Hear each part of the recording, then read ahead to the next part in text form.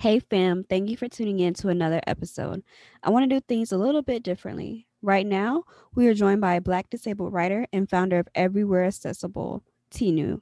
For the most part, I'm going to let her hold the mic. I am here to be a platform and a beacon of support, but I'm also here to let those of the community have their own voices heard. So before we begin, I want to welcome you to the show.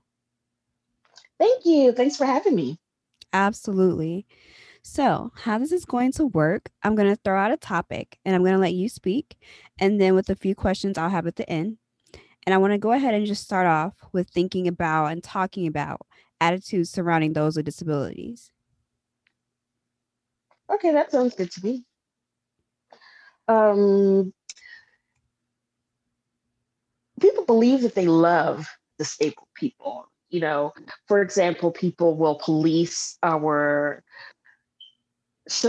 parking spots and say and try to keep people from going into our stalls, but then they forget about how there's a lot of us who have invisible disabilities. So you never know when you look at people if they're disabled or not. And that stems from the fact that we have these concepts in our minds of who disabled people are. We have the idea that it's people with intellectual disabilities or people who are in wheelchairs, and that's partly because of the media. They don't really show the range of people who have disabilities, and a prime example of that is because we're not called what we want to be called. We're not addressed the way we want to be addressed. The scholars will tell you call them people with disabilities or call them people with special needs. We don't like that. We like to be called disabled people because the being disabled is not a bad thing and it's not a bad word. But people will say, oh, well, you want to recognize their humanity first. Well, what's not human about having a disability? It's just like it just illness or sickness or a condition. It's not a bad thing. But we have ranges of people who have everything from fibromyalgia or diabetes or cancers, all the way to people who have um, amputations or were born without limbs. Like I have a friend whose daughter is Jordan Reeves.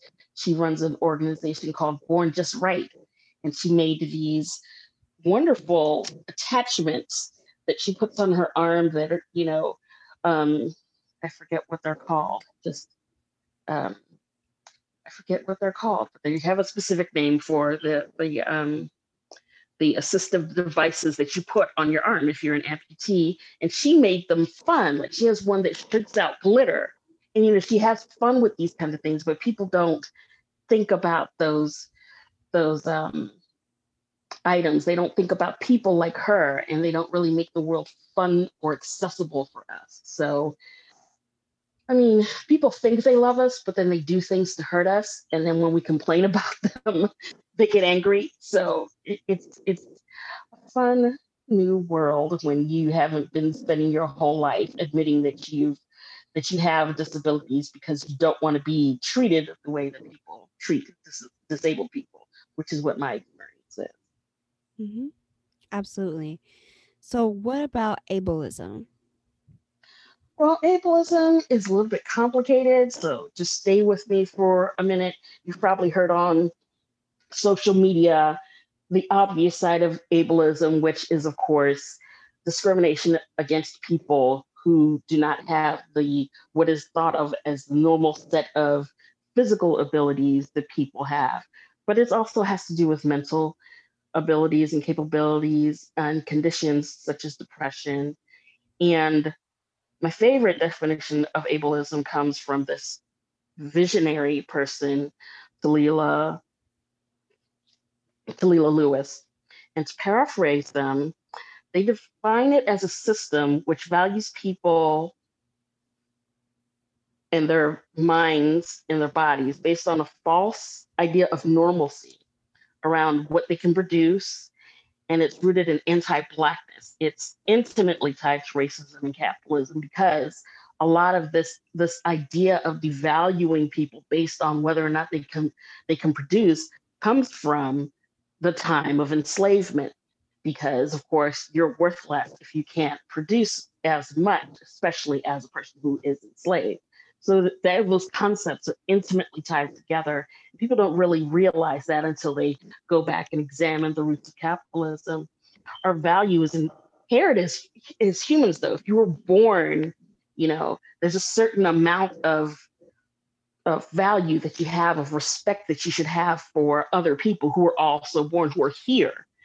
It's not something that you should have to earn. It's you were born, so you have a certain amount of value. And people who know me from that Diaper Dawn tweet that went viral, that was my point, that people shamed the former 45th president of the United States, if you want to call him a president, because, he supposedly had to wear incontinence aids. But so did I when I had cancer. So here's this guy that he's never going to read your tweet. He's just going to see that thing was trending. But every one of those tweets, those hundreds and hundreds of tweets that I read, made me feel ashamed of the time when I had cancer and I had to wear, poise pads and diapers. Like, why have to, see all of those horrible things said about people who wear incontinence aids just because you're mad at that guy? Like, why not be mad about him, about all the evil things that he's done? People say, oh, well, he deserved it. Do I deserve it though? So ableism can be a really complex kind of issue. It's not just about people mistreating disabled people. You don't even have to be disabled to suffer from ableism. So if you have time, Talila Lewis is on Twitter and TalilaLewis.com.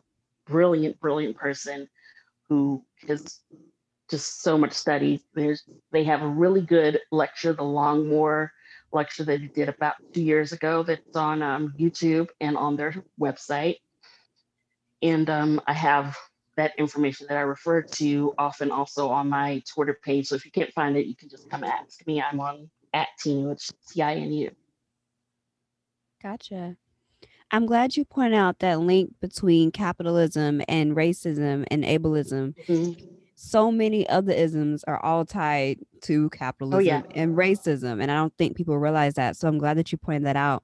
And I'm also glad that you pointed out the issue with 45. Like, I, like many, do not like him, but I'm glad that you spoke out about how just even picking at him in relations to what he had to wear, like how that's ableism. And we all think it's fun and jokes because it's him. We're not thinking, like you said, about other people out there who, do have to do this, So I'm glad you spoke on that. So let's talk about jobs in the workplace now. Jobs in the workplace. Well, this takes us back to capitalism again, because capitalism puts capital above people, because that's what the philosophy is. The most important thing is, can this make money, and what do we have to cut and get rid of in order to make the most amount of capital? So it doesn't give a company the chance to find out if investing in a person might be worth shelling out extra money to accommodate them in order to access maybe the unique skill set that they might have from the lived experiences that they go through, from having more obstacles in their life. It just wants the cheapest thing up front, which is, what we want at work. When we want to go to work, we have to think about, we look at the job listings. Some people have to look at the job listings and say, okay, I don't have a college degree. We look at the job listings and say, okay, I can't lift 15 pounds. I can't stand up. I can't lift things. And then you get other people get the job, and you find out none of those things were required, just like a college degree wasn't required. They just don't want you in that job. It's just another way for them to keep you from getting the job. Personally, my friends know that I've previously done well writing in full time.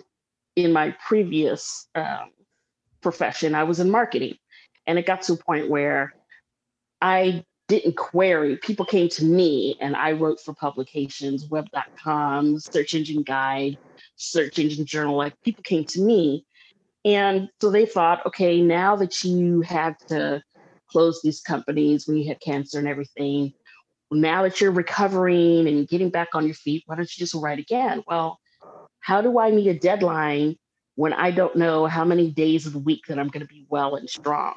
How do I talk to a client about something when I don't know what time I'm going to wake up and how well I'm going to feel, and how what part of my body is going to be functional, or back in the early days whether or not I'm going to be able to speak. Some there's people with, for example, ME, who they don't know if they'll be able to talk that day. And it's just very difficult to have all of these abilities, but for employers not to have the flexibility to want to work with you. And then you may be able to get away with some things freelancing, but not being able to be consistent, it's really difficult to keep a bunch of clients. And you typically will have to rely on something that has more passive income, like creating classes or making ebooks. It's really, really hard for us to get into the workplace and then make an equal salary. Some people will actually take other jobs that will pay us actually less than minimum wage. It's still legal for people to do that to disabled people. Mm-hmm. Yeah, that was something that I recently heard, that with the $15 proposed raising of minimum wage that Joe Biden is doing, Hmm. they wanted to be inclusive of disabled people, but for those very reasons that you listed. So I'm glad that you brought that up as well. Yeah, that's one of the places where they're actually going to try to be inclusive of Mm-hmm. us.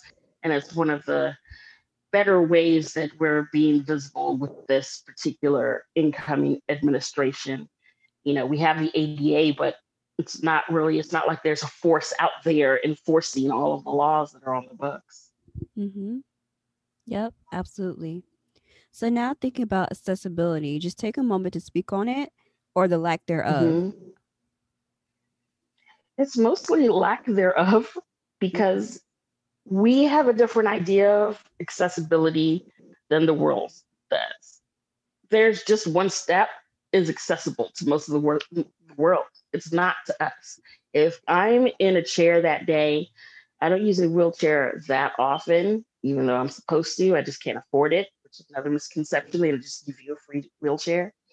If I'm in a chair that day, I don't necessarily have a team of people to carry my wheelchair above that one step. It means I can't get into the establishment. But then people will say, well, we don't need to be accessible because uh, we don't get a lot of people who need to come in here that are in wheelchairs or use canes. No, they can't. You don't get them because they can't get in. That's backwards. And it becomes a problem when you're trying to look for a job. You get there and you can't get in the building, or you get there and like you gotta wait for the lady with the elevator key. You want to go to lunch with your friends and you get there and there's, especially when I used to live in DC, there's 2 flights of stairs to get to the place where you're supposed to eat. You'd be tired by the time it's time to just sit down. It's really, they think that they're building this world that's better, and it's not necessarily. They build these mechanical wheelchairs that can climb stairs. Well, great, except they look like they're going to tip backwards and kill us. Or they could have just built a ramp. They're way too expensive.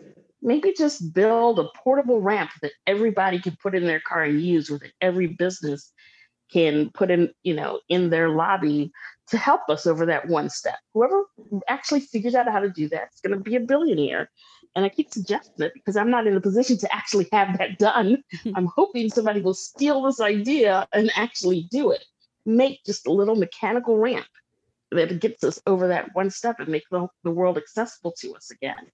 Because it's not the disabilities and the problems. Like I do have, like, believe me, it's a pain in the butt to have all these, especially multiple disabilities, which most people have more than one.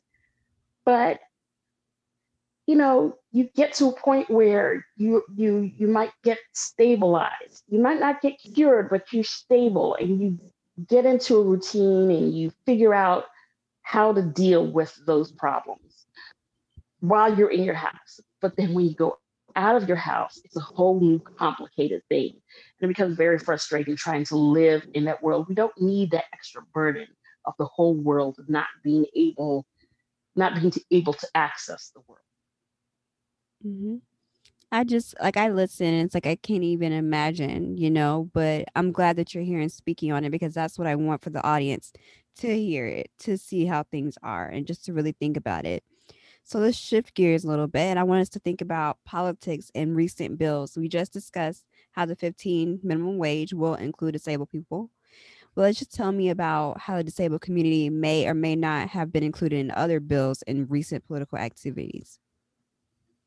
Well, I mean, this isn't my area of expertise. I mean, this is something that I would have, kicked over to Alice Wong or to my friend Rebecca, whose last name I'm blanking on, or Erin Gilmer, another friend of mine who works in this area, or Don Gibson, another friend of mine who understands this area better. But I have noticed that during the election, when the Democrats were, when the presidential Democratic candidates were being vetted, I noticed that um, uh, what is it? Joaquin Castro had a very detailed plan for people with disabilities. And then that plan was also reviewed as fewer candidates were left. Um, Vice President Harris had a plan. Well, I don't know if they joined forces, but they had a plan that was similar that Valisa Thompson worked on. Another friend of mine who's a disability activist and a social worker. And by the time it got to be part of the Biden administration, it wasn't as comprehensive as it started out, but we're definitely being more included. And then if you look at today, there are so many people in areas where people there was disability representation, definitely, and then there is more disability, not just visible, but also being folded into the planning of going forward in the different laws and bills that are coming up. I can't name the bills specifically off the top of my head, but I'm seeing us being more included in the plans and it being taken seriously. Usually, we're generally not in the stimulus bill. For example, we're expected to. A lot of people who are disabled did not get stimulus at all. I did, but then I had a small business, so I was considered self-employed. Um, and other people who are considered self-employed got them, but people who are on SSI or any kind of social security program, we're not getting the extra money. And in the ACA, when there was a plot to destroy it, we're not included there. We're constantly being left behind. People die every month trying to get into the social security program. It's a struggle. Then, like we talked about with the American Disabilities Act, there's no force out there that has people that there's nobody out there enforcing those laws. In fact, there's a clause that says if a business is uh, put under undue hardship to correct their accessibility of their establishment, that they don't have to do it. Basically. So anybody who could just say, "Oh, it's just too hard," and then they don't have to be accessible. Hmm. So I just hope that in the future that the things that are being thought of and the things that are being promised to us will continue on because I just don't have as much faith as I did before. Because I mean, we were going to get one amount forgiven for our student debt, and now we're not. And then there was going to be a certain amount for continued stimulus, and now it's less. So if those general promises are already being broken, by the time they get down to disabled people, which is going to be after a whole bunch of other people, I don't know that we're actually going to get the things that are due to us when everything else is gone. But you never know. we actually have some people from our community involved in creating the policy. So that gives you. Gotcha.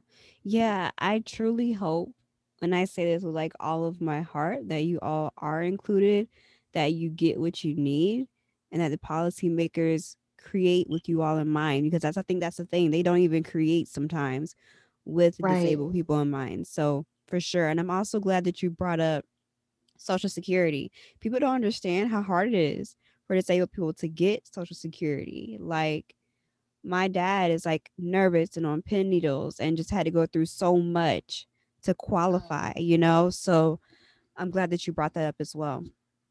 And it's So, so little money. Like the most you can yeah. get is 1,200 a month, and then you basically have to take a vow of poverty and say that from now on, whatever additional assets I get will never be over $2,000. So I'm never going to accumulate wealth for the rest of my life because something happened to my leg. Like that's ludicrous. It really is. Yeah. And then when you think about that amount and then you place it in the context of, okay, apartments, they require people to make 3 times the monthly amount, of rent to live in a space. Hmm. So just again, that disenfranchisement is just, it's so pervasive. Yeah. So pervasive. So next topic, racism in the disability space. Yeah, and but it's a difficult topic, and but it's also near and dear to my heart because you kind of think when you're, being disabled, especially if you come into the space.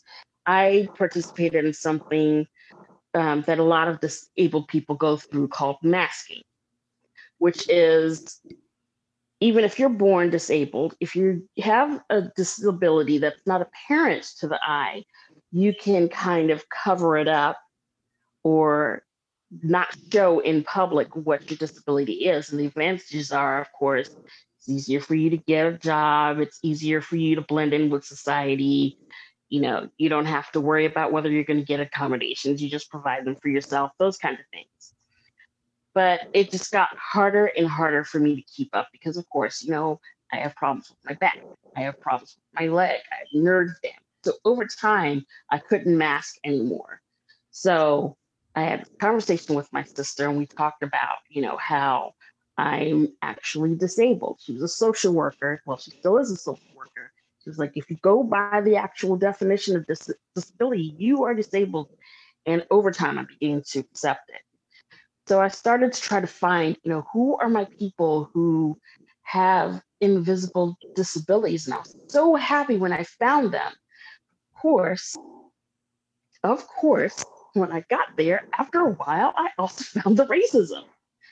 And it's just so fascinating because you find people who, for example, in the autistic community, I'm like borderline autistic, which surprises people because we only have one picture of autism, which is, the little white, usually male child on TV who throws a bunch of tantrums and is a generally just difficult child who in the Black community would probably got his fair share of whoopings.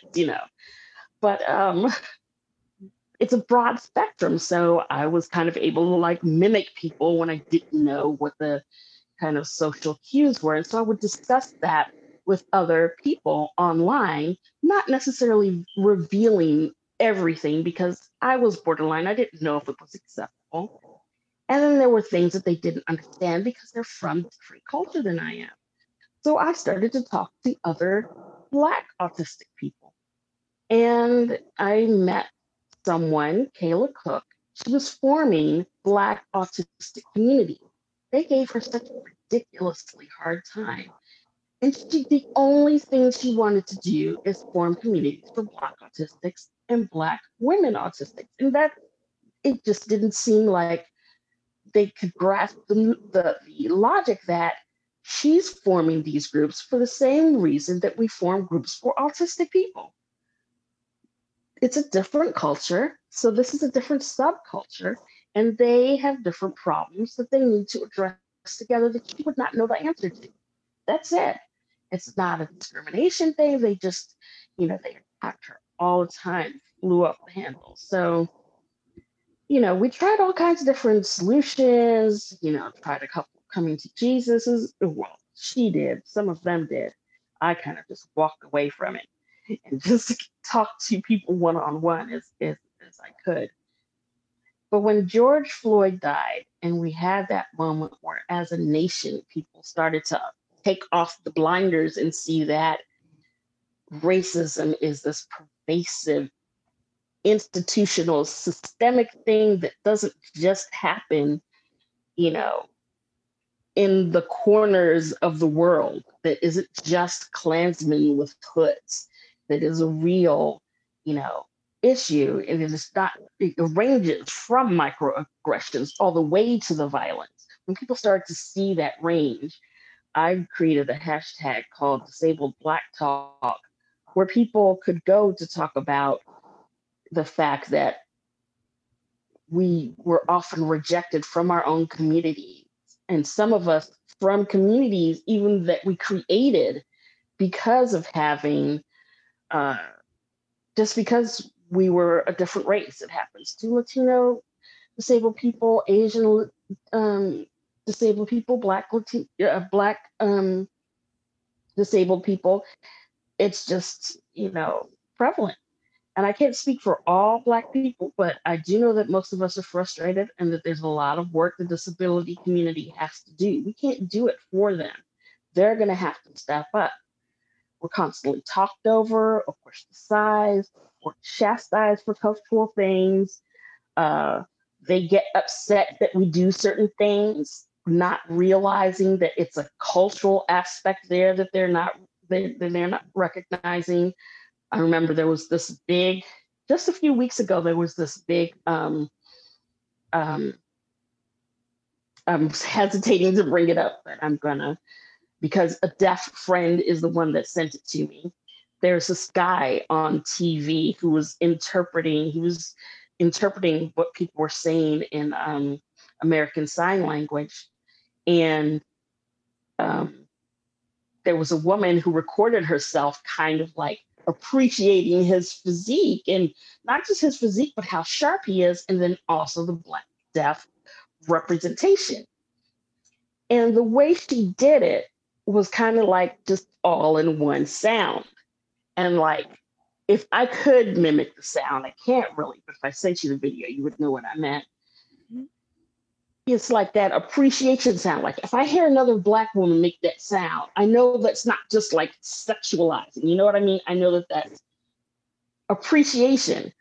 But of course, white disabled Twitter turned it into another thing. And so after I had put up the tweet about I love us, and here we turn, we having this horrible day, but we managed to find this one thing to make this day better. And, a couple of, you know, people jumped down my throat. And then I had, some of my Black deaf friends, insisting that why don't I, you know, why are these other, deaf people? It was just I was starting to get caught in the middle of the thing. So I just took it down. And it was just so uncomfortable because I'm not in the deaf community. I'm hard of hearing. And I was meeting people who are deaf and they were helping me and teaching me things, but I'm not a part of that community at all. So it was just weird. And then the fact that it was sent to me by somebody in the community, which made me think it was okay. And then it's just everything gets handled in this roundabout way. And all of these cultural aspects are constantly mixed. And then if we bring them up, it's said that we're just making stuff up to make it okay because we're Black. It's just this whole big mess that happens behind the scenes and in the corner. And then, it's just, and then there's the internalized racism as well. People thinking, just pray on it, just take it to Jesus and you're going to be able to walk again. Would you say that to somebody who has a broken leg? You know how you sound. So Mhm. it's just a mixture of things that, we need our own space and we need people to let us have that space. Hmm. Absolutely. And just thinking again of invisible disabilities, like with people with mental health, like they always say, Mm-hmm. just pray on it. Like, talk to your pastor, talk to your preacher. Like, that's not always gonna fix things. Like, let people have their space, let people feel Right. how they feel. So, no, And what if God's answer to my prayer was the medicine that was invented exactly. or the therapist that fixed it? Like nobody knows like whether or not the answer was put out, that the things that are available to me, maybe they are the answer to the prayer. You don't know. So how can you put down whatever solution that somebody finds that gives them peace as long as they're not harming anyone else? But there's Exactly. just such shame in our community, but I think maybe that traces back to slavery. Maybe there was the issue of people not wanting to have to cover for other people who weren't, pulling their weight in the fields or in the house. Maybe that has something to do with it. And maybe some people would pretend to be sick so they wouldn't have to do work, or maybe, they thought that people were pretending to be sick, which is usually the case. So I mean, I don't know. Hmm. I don't know. Yeah, I mean, that's just something that my mom always said about things, like especially in relation to mental Mhm. health. Like, you never know. Like, God put all these people on earth, like the doctors, the therapists, all of that for a reason. So, when they Yep. always say like go back to God, like, yeah, but you could also go to therapy too. You could also like do these different Right. things. So, I'm just glad that we're having Imagine. this discussion. Go ahead. No, I was just gonna. I didn't mean to interrupt you. Can you imagine if every time your car broke down, you prayed? There's a mechanic right there, but you're praying. Like Hmm. maybe your prayers already answered code to the mechanic. So I don't know. It's just strange how it's that one area where the people just do not want to face. Hmm. And I guess because they can't face it, it's not something tangible for them. So they're Right. just like, gonna pretend it's not there. They're gonna just, I don't know, but I think it's because it isn't No, that's a tangible good for point. them. Yeah. So for sure. So we're talking about community. So I want to shift gears and talk about intra-community support in relation to the Black community. How is it? If it's not in good standing, how can we do better? How can we help and support? Well, I mean, we already started getting into it a little bit because Hmm. it's just that thing that you were just talking about of, people wanted to say if you have some kind of mental illness or depression, take it to Jesus. One thing that people could do better is to find out what is a better way to address people when they come to you with things like that. What are other ways that we could what are the things that we can recommend?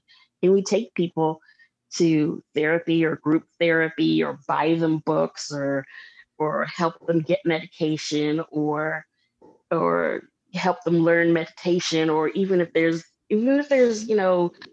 naturopathic ways that we want to help to handle it, can we help them direct them to those things before we jump to the you know take it to Jesus area, or the let's ignore it area, or not dealing with it at all kind of thing?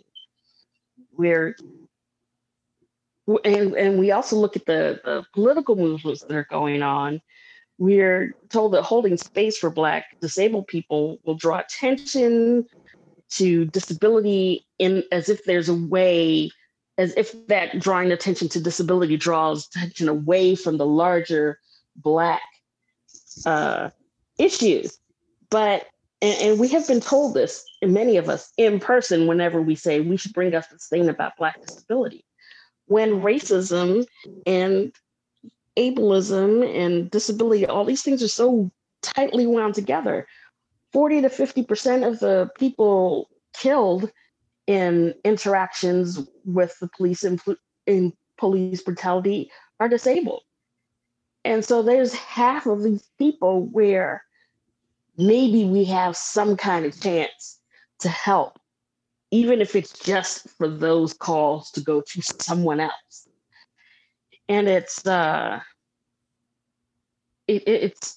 frustrating that we're not trying to do something about it from that angle, when it seems like it would be one of the quickest ways to bring the number down. And of course, we want the number to go all the way down to zero, but if we can get it down to 25% really quickly, I think we would want to do that. Um, and then there's other issues that makes it feel like we're just holding back um, help from each other, because just like Black people have to learn so many things just to function in the world, so do disabled people. And just imagine if Black disabled people were sharing that knowledge with Black people who weren't disabled. Like, what could we do together? What could we build together? I think that it's interesting because we have the highest incident of disability in our groups, and it's at 25%. So 1 in 4 of us has some kind of disability. To I believe it's 17% for white people. So on top of that, we also we also of course care for our people. Almost everybody has some family member, an aunt or cousin who, we refer to them as sickly, or maybe they're elderly, where we all kind of chip in, or the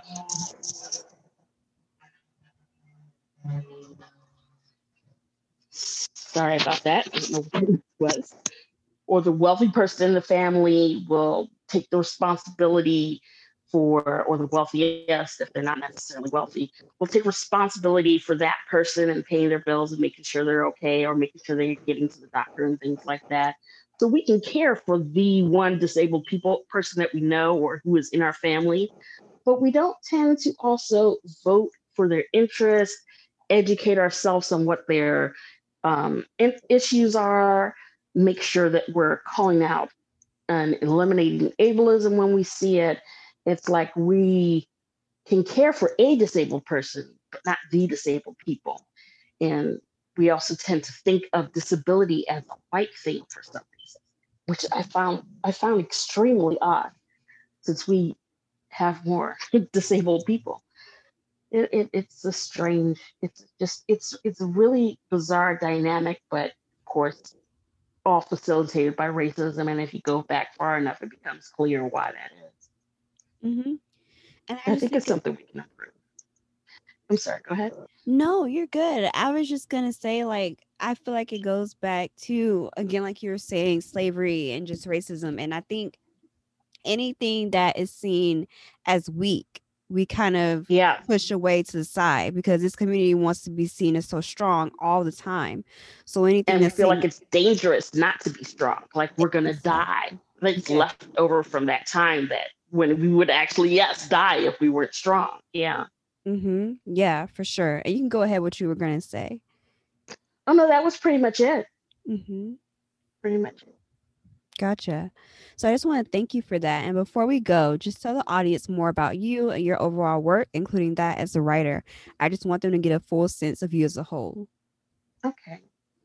Well, more about me. I have several, I'm not going to list them all, disabilities, but the main ones you'll hear me talking about are fibromyalgia, my back problems, the fact that I am in pain 100% of the time, and that I have a chronic cancer, is sometimes dormant, it's sometimes active. It is dormant right now.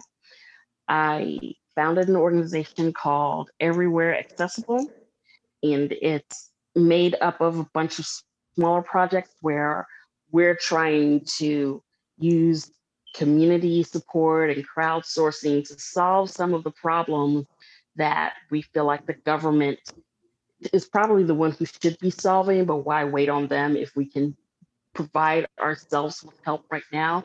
Originally, it was, people, we want to go to conferences or uh, get captions for protests or something like that. And it grew into different projects, like when there wasn't any information about what to do about your rent before the eviction um, moratoriums for COVID. Mhm. We had a project called I Need Rent Relief, where we would just scour GoFundMe and Twitter and different parts of the internet looking for people who needed help with their rent and bringing together communities of people who could help with that. Kind of like that one big project that was being done on GoFundMe, but from multiple parts of the internet. We also had before Christmas, we did a project where we gathered people who were Black or disabled or LGBTQIA and who made handmade things or had, doing freelance projects, anything that anybody who was doing something that could be presented as a Christmas gift. We gathered, I think, 200 of them and put them into a group and just promoted them over and over again during the month of December to try to get them some extra revenue. And then we're still boosting people who are, short of cash. So if you're ever if when we find out that people are stuck, I tell them to come to my intro thread that's pinned to the top of my my Twitter profile to read all the instructions, and we'll try to help you get more visibility to whatever it is you're trying to raise money for. For some people it's just dinner. For some people it's rent. I also recommend getting in contact with an organization called Modest Needs. They help people from falling from like, I'm just kind of broke into actual poverty. So, and I would also say my biggest project, the one that I'm actually known for is I have a PDF guide to how to use Twitter to, I kind of mapped out the disabled world in hashtags. It's this 45-page document, and it's doubled in size. Actually, it's probably going to be closer to 90 pages once I'm finished this last update. It's pay what you like. I have a free version of it online that's in that intro thread. And then there's, researchers and doctors come through and pay for pay $50, $100. So they 10 to 20 people can enjoy copies of the publication. So if you want to sponsor some copies for other people, or if you want a copy for yourself, the instructions are inside the little booklet. I give it to people and then they pay after they get it. And so far, for some reason, that's working out pretty well. As far as writing, I write a lot for the Global Health Living Foundation. There's a link to my Ko-fi on my profile. So if anybody ever wants me to write for them, you can just you can contact me through there. My Ko-fi is Tina Wright, so it's ko-fi.com/Tina Wright. I write all kinds of stuff from marketing and not self-help, but self-actualization, all the way to disability rights and justice. So my main thrust in life is writing. That's the number one thing that I've always been writing about. So you can also find me writing threads on Twitter almost every day. I write all the time. If I'm not writing, I'm not breathing, or I'm asleep. Got you. Awesome. Well, I just want to take a moment and thank you for appearing on the show today. I feel like this is a great conversation and very educational. So thank you so much for making time. Thank you for having me. It's always my pleasure. No worries. All right, y'all, stay tuned. Don't go anywhere as there's more in store after this break.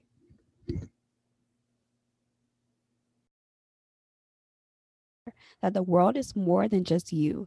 This is why I do this show. I do it with the outer external purpose. I want to help others in any way. And our next guest operates the same way. Christine, welcome to the show. Hi, Kay. Thank you so much for having me. You are so welcome. So just take a moment and tell the audience a little bit about you. Yeah. Well, I am a queer and non-binary immigrant from the Philippines. I moved to the US 10 years ago.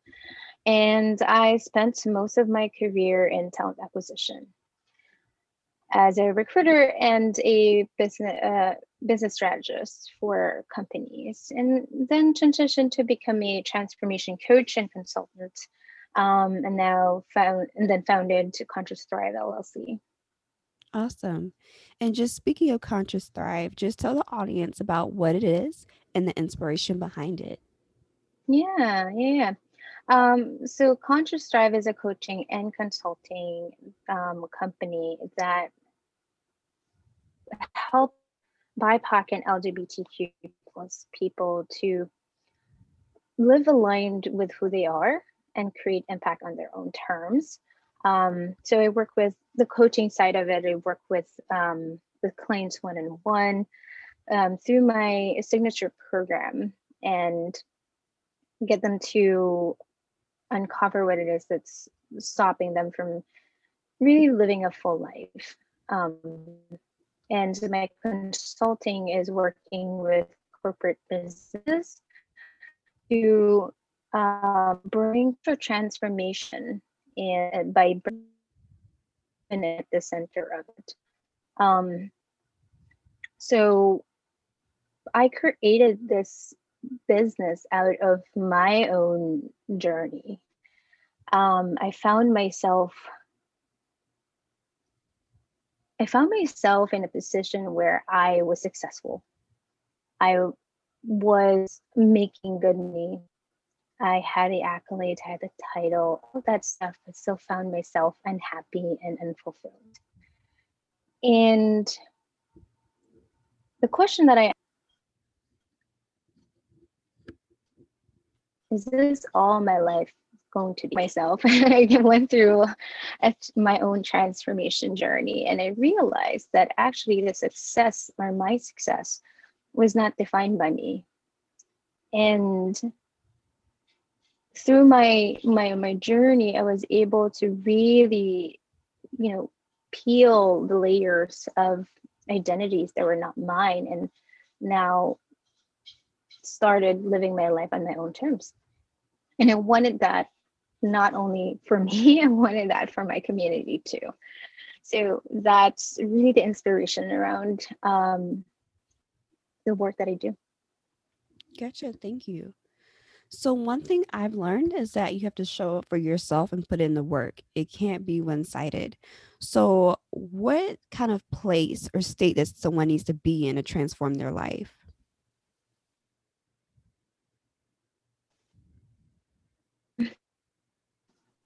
Clients come to me or present to me visioning this next chapter of their lives, but they don't know what to do.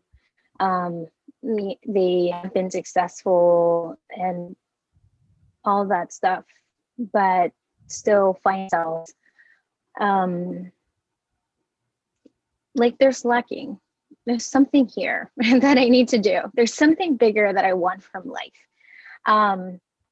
So they're in that inquiry stage, and yeah, that's pretty much where my clients are at. And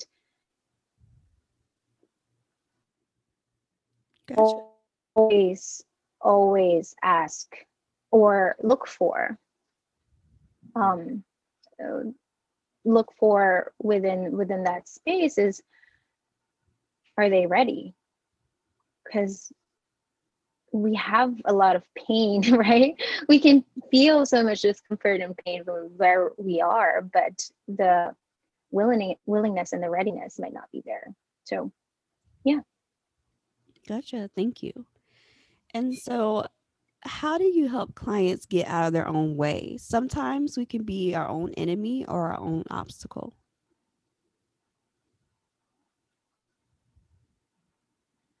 Well, usually, when we have those blocks, our brain is overwhelmed. And whenever we are resisting and block, it's just hard. It's hard to be confronted with the thoughts and emotions that came up with that specific idea. It could be a specific idea. It could be a specific task. It could be a specific thing that we absolutely want. And what I ask my client is to sit with the discomfort for a minute so they can acknowledge the discomfort or the emotion fully, and that's also acknowledging themselves. And then from there, right, we go through a series of questioning so my clients can get some clarity. And that release of energy and acknowledging the emotions will release the energy that's holding us back, and we're now able to come into a space where we can uncover um, the the the thing underneath and the meaning of these things, so you can have the clarity. And when we have clarity, we become unstoppable, really. Mm-hmm. So yeah, that's pretty much what I make sure I do with my clients, to acknowledge the emotion in the moment, and through a series of questioning, of self-inquiry, you know, get the clarity that they need so they can move forward. Understood. And how do you help someone figure out their true path?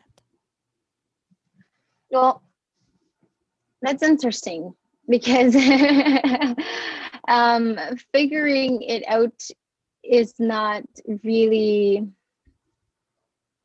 it's not something that we have to do. It's like, it's not figuring out, it's more of unearthing, because the answers are already within us. The answers are within us. So it's unearthing the meaning, because I think it has a more significant,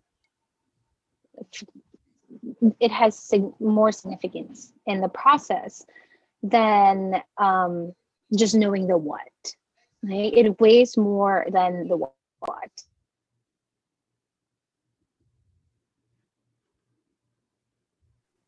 Gotcha. So, what would you say are the keys to confidence? Yeah, confidence. It's funny because confidence, people think about confidence as this big idea. It's something to get to instead of a come from, right? Um, so I say the keys to confidence is having a full and deep knowing of who we are, and honoring that, and honoring who we are. And that includes really, you know, um, saying yes to what we want, to saying yes to how we define things, and in all areas of our life. And the last one is being purposeful. So I think these three important things to have um, would absolutely propel us to just show up true to who we are. And that's what confidence is.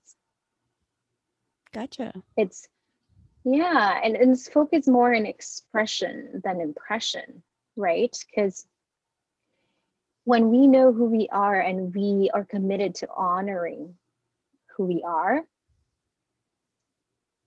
we want to express that, and we want people to experience us as that. And also like having that intention um, around things that we do, for sure. Mm-hmm. And how do you help develop a specific framework for your clients to help them move from the initial idea or goal all the way to achievement? I would just love to hear more about your process. Yeah, sure. Usually clients come to me with a specific goal in mind already, right? But through the process that I have them go through, um, they sometimes actually release that goal. they they realize that the goal is no longer aligned. So my framework is definitely, the first phase of my process is to release the outdated identities, and then from there create the self, and then aligning the outside from the inside. and unpacking the goal. What does that look like? Having the clarity, the meaning, right? And what are the steps that we need to take, and guiding them through that self-inquiry and self-discovery. Gotcha. Thank you. Mm-hmm. Now, just walk me through a success story where you helped improve relationships. Sure. Well, I think all my clients have improved relationships within our engagement, because that's a huge part of what we go through. Um, our relationships are core to who we are, and how we show up for ourselves can be transferred to how we show up for others. So I think one of my clients actually um, had this, how do I describe it? Her relationship with her husband was almost non-existent. They were just in the marriage for company. So the quality was not there. And as we go through the whole process, we talked about some of the ways in which she defined or has defined relationships, and identifying what are hers for sure, and what were the definition by how was it defined by other people. And through creating the self, she was really able um, to create the who am I and who do I get to be in the relationship that I chose. And she just started showing up very differently. She also, it's like, because when we show up um, differently in our relationships, the people that we are in relationship with dance with us very differently, because I think it's always a dance, right? So after our engagement, I asked her, can you tell me a little bit more about where you are now? Um, and she said, when I met you, my relationship with my husband was zero, really. But now I'm able to really hold space for who he is and support him, and have that deeper connection with him. Um, so it's still a work in progress. We're always a work in progress, but just be just for her to be able to create those results with her husband, and really feel and get the evidence that she can have, or they can have a quality relationship, was fundamental. Absolutely. So just walk me through another success story, but this time where you help someone live more freely. Sure. Um, I think because of the whole process of defining it for yourself, my clients definitely live more freely. But one thing that struck them most was my client who was struggling to come out to her family. Um, she's Greek, and definitely the cultural influence had her feel so conformed in the idea that she's never going to be accepted if she comes out. And all at the same time, she was also, trying to get to a she was trying to get a promotion, right? So we went through the whole process, like, of creating the self, the unearthing and releasing outdated identities, and really honoring who she is. That she finally had the courage to tell her family.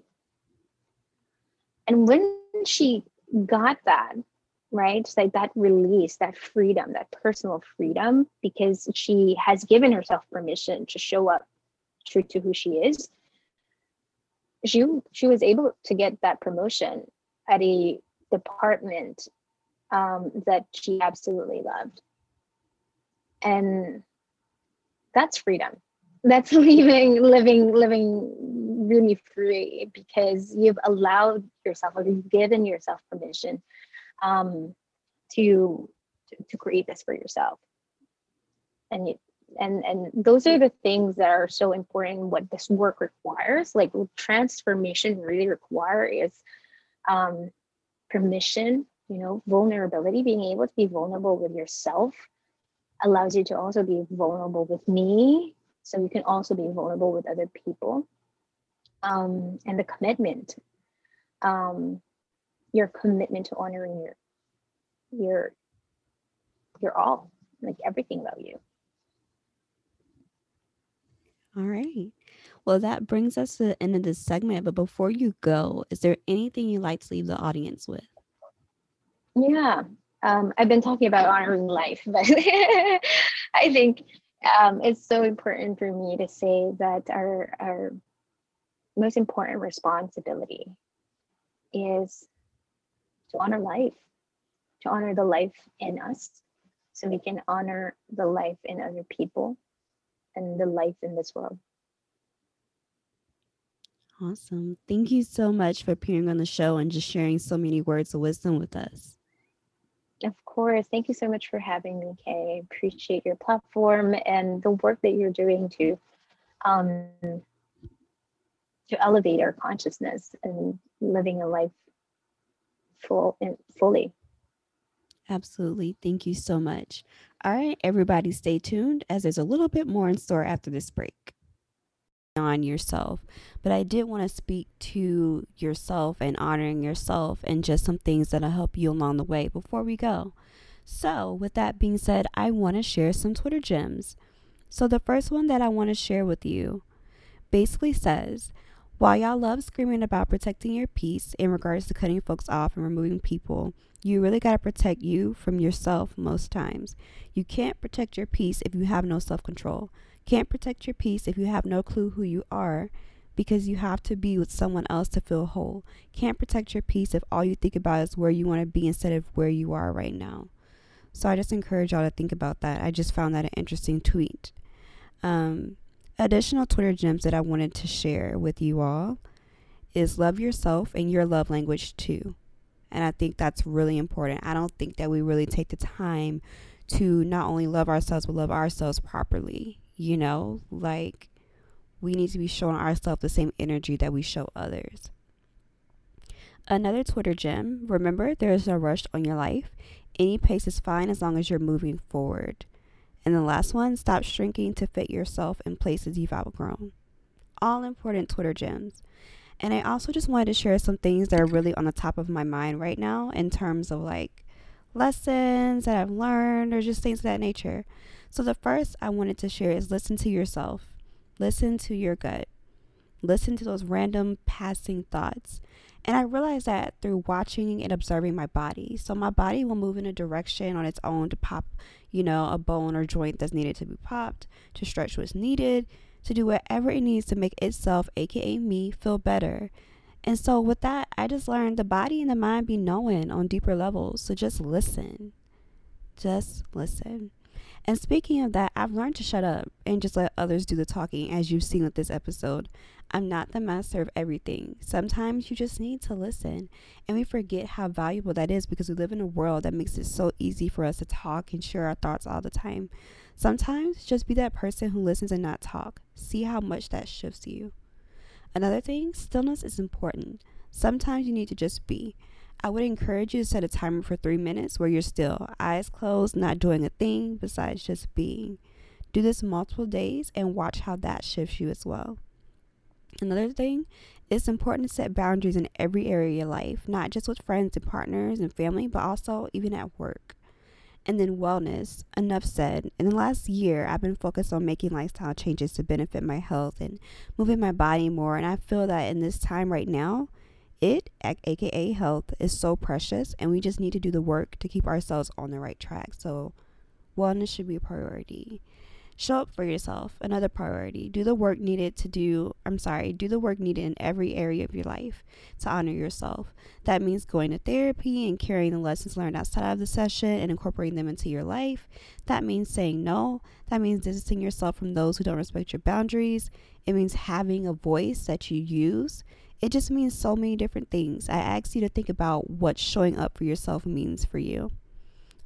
And 2 other things, love yourself. Love yourself through the hard times, through the mistakes, the missteps, the lows, the downs. Just never stop. And turn inward and just focus on yourself and honoring yourself. Like, that's the biggest thing. You have to figure out what that means as well to you, honoring yourself. Think about what that means. And just remember, and that's another reason I named this episode, Can I Hold the Mic? Solange was right when she said that we are just too many, lines, too many curves. We can't be a singular manifestation. I mean, God isn't a singular manifestation. We're all made in its image, the Spirit's image. And so therefore we are dynamic individuals with so many lines and so many curves and so many parts of our beings, and we're not meant to fit into a singular box, a singular definition. Like, there's just so much of us and there's so much to explore, and just turn inward and figure out you, because I don't think a lot of us actually have ourselves figured out. Hope that makes sense. Anyways, there's going to be a song after this, so stay tuned. Other than that, please expect more episodes. There's going to be a part 2 and a part 3 drop for this season. Other than that, grow, glow, know. Thank you all so much for listening. We're celebrating 10,000 listens. Again, super excited about that. And yeah, see you soon.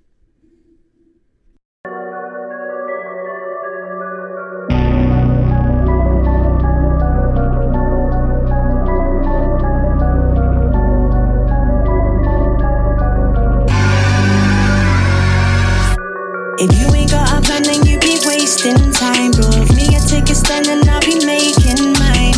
Penny in my cup and yeah, I'm feeling fine. I'm feeling fine, I'm feeling fine. You ain't got a plan, then you be wasting time, bro. If me, I take a stand and I'll be making mine.